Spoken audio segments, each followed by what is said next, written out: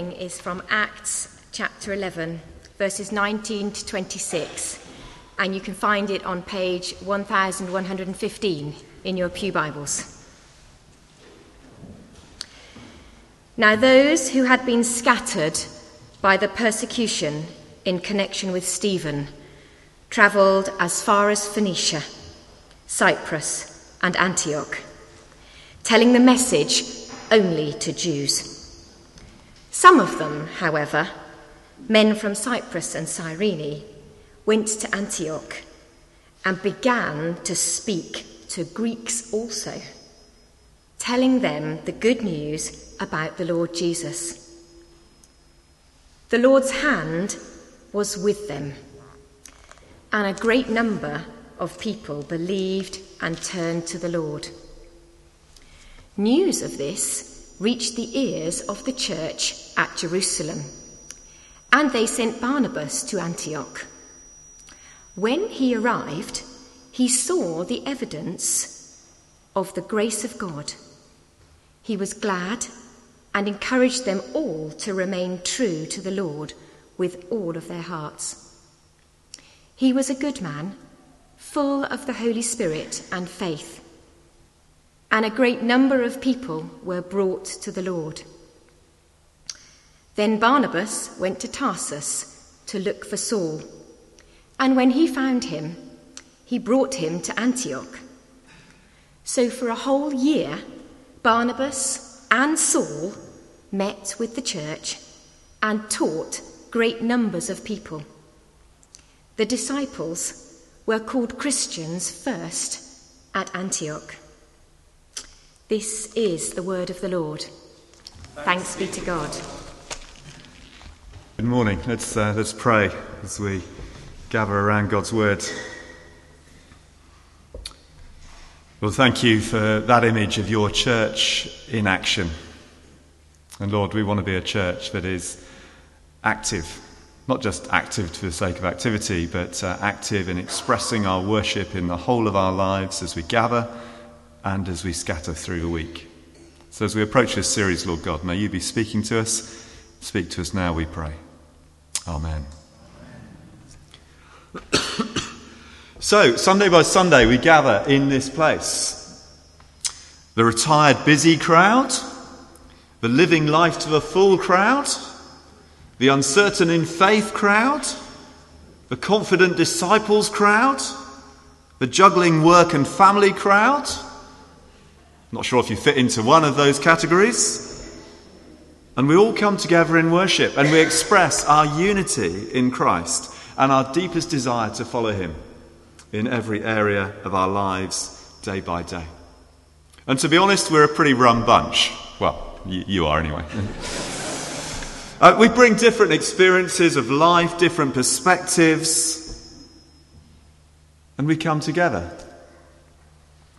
And we have to ask the question, how can our worship on Sunday empower us for the lives we long to live for Christ out in the world, Monday to Saturday?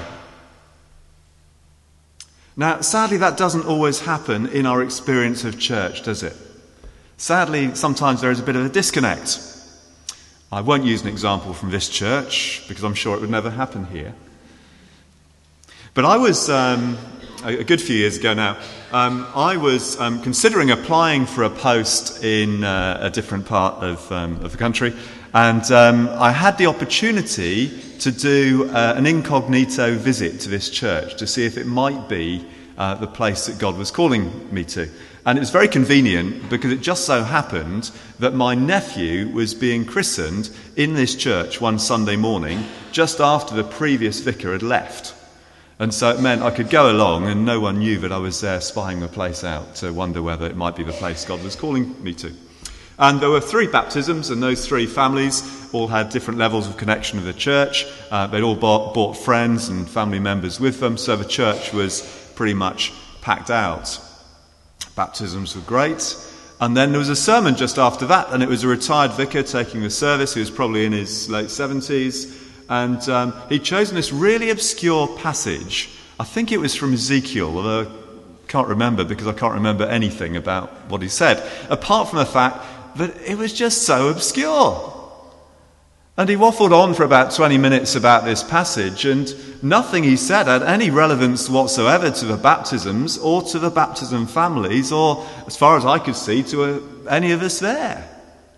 There was a disconnect between what was happening in church on that Sunday morning and the reality of everybody's daily lives. And that can so easily happen. And it was an opportunity missed. It was a great opportunity for real connection with people, real engagement with people who are at different stages of their Christian experience and journey and exploration. An opportunity to join the dots, so to speak. I wonder how you see church. What is church for you? What is Sunday worship about? Is it like a retreat house? What analogy would you use? A retreat house, a sort of escape from the pressures and the challenges of everyday life. An opportunity to shut ourselves away, to disconnect from all the stresses and strains. Or maybe church for you is more like a petrol station, a place to come to be refueled, get a bit of a top up for the next leg of the journey, stop you running dry. Maybe there's a sense in which church is something of a social club, a place to meet friends, a place to relax, a place to explore shared interests, to drink nice coffee, perhaps to combat loneliness. Maybe church is more like a school, a place of learning, exercising your grey matter, hopefully learning something useful. Maybe a hospital, an opportunity to be patched up and made whole, to be sent back into the world. What analogy would you use, I wonder, about what church is all about? All of those pick up perhaps one aspect of what church might be, but none of them is particularly adequate. Church, as we gather for worship, is a place of encounter with the living God, a place where we offer ourselves to God in worship and he offers himself to us. And at its best, a place where our gathered worship equips and inspires us to live out our faith where God has called us, and where the realities of life can be brought before God and engaged with in meaningful and creative ways. The next slide illustrates that. It's taken directly from this book, Whole Life Worship. Joe mentioned it earlier, by Sam and Sarah Hargreaves. And it's got that image of gathered worship, first of all. So the dark dots on the left-hand side, bottom corner, that's about us gathering together away from others in the community, sharing together in worship on a Sunday or at other points during the week. The other images of the scattered worship as we're then sent out and we go to various places of work or leisure or our homes or schools, wherever those might be. And with what's called this virtuous circle, the idea is that our gathered worship, what we might do on a Sunday morning, inspires and empowers us and sends us out into our scattered lives.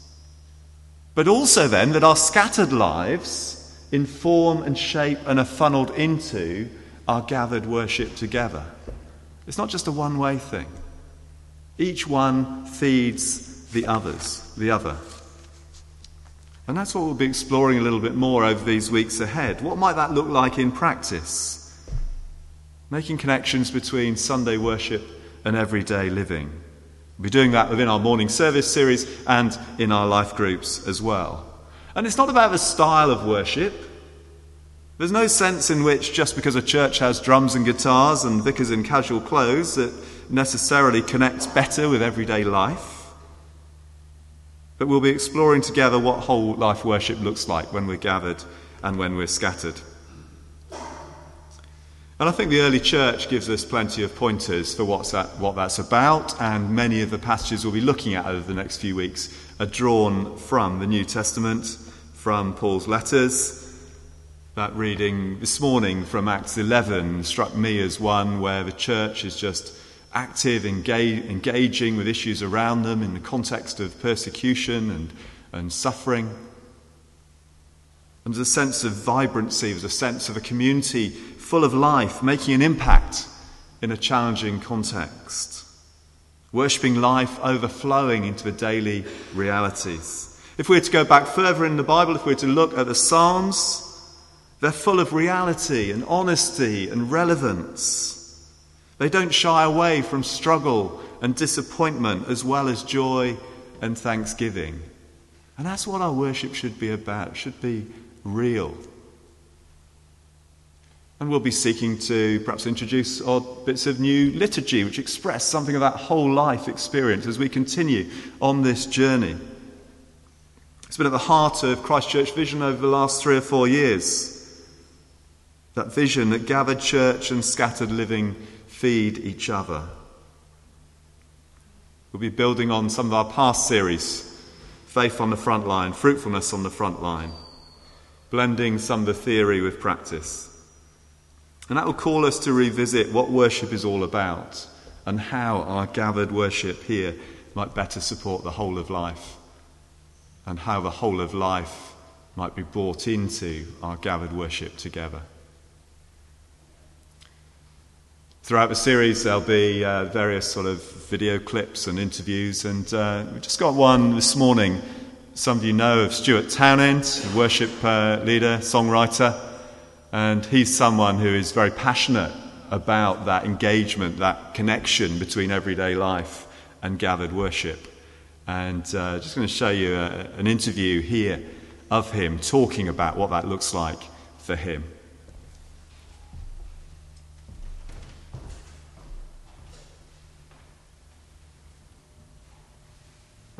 Stuart, thank you so much for taking time out to chat to us about worship this morning. It's a pleasure. Can I ask you first up, what do you love about worship and why is it so important? I love it when the people of God come together for a start. I mean, it's wonderful when we are all celebrating together, we are sharing our experiences and we are singing together. And singing is a powerful thing to do anyway, isn't it?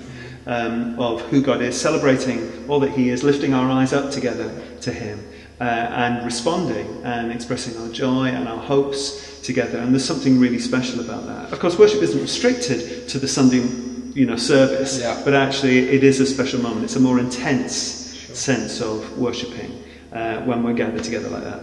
Yeah, so you mentioned that Sunday morning moment, and I think we're becoming increasingly aware that actually what we do when we gather on a Sunday morning has a real power to shape us for our lives as disciples through the week. Can you just talk a bit about the connection you see between our Sunday worship and through the week? I think there is a connection, but I'm not sure we always are very good at making that connection. I think for many people, their experience as a Christian and as a worshipper can be a little bit of two parallel universes. Yeah. So you can kind of feel you're in the church setting and there's a particular kind of way of being there. There's a particular positivity about things. Problems seem to be resolved. There's a joy. Well, all of these things are good things in a way, seeing that perspective. But then our daily lives feel very different to that, where it's full of challenges, where sometimes God can feel a long way away, where we feel disappointed by things, where prayers sometimes don't seem to be answered. And so we have these two kind of parallel kind of universes that we live in. And neither of those universes, if you like, are the true reality.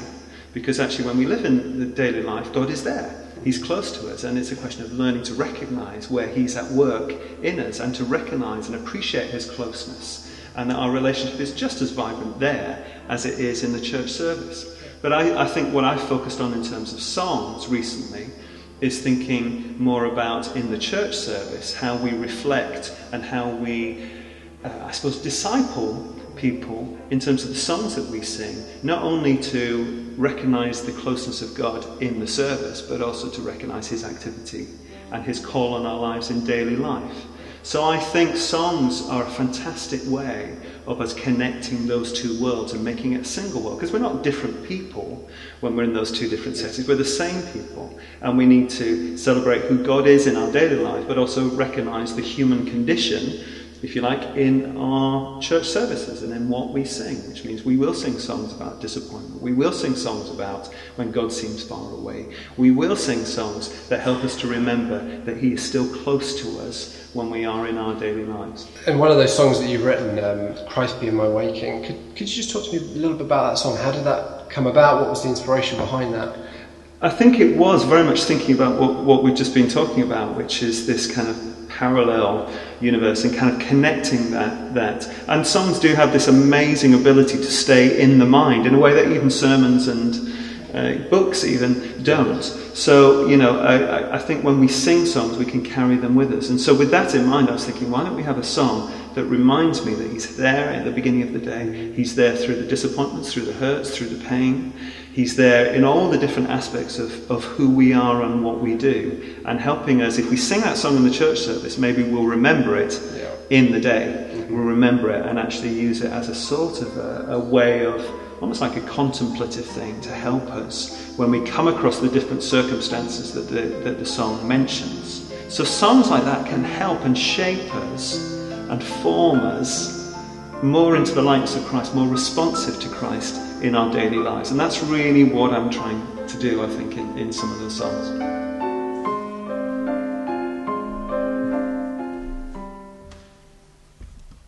Great. Perhaps if the musicians can be ready, we're going to sing that song that Stuart talks about in just a few moments. And I hope, and I'd really encourage you over these next few weeks to really be thinking about the connections between our Sunday worship and everyday life, the way in which they are brought together, and the way in which the words of our songs, the words of our liturgies are impacting us and informing us and relating to our everyday experience. So let's stand together and sing, God, be in my waking. It may be new to some of you, but the band will lead us.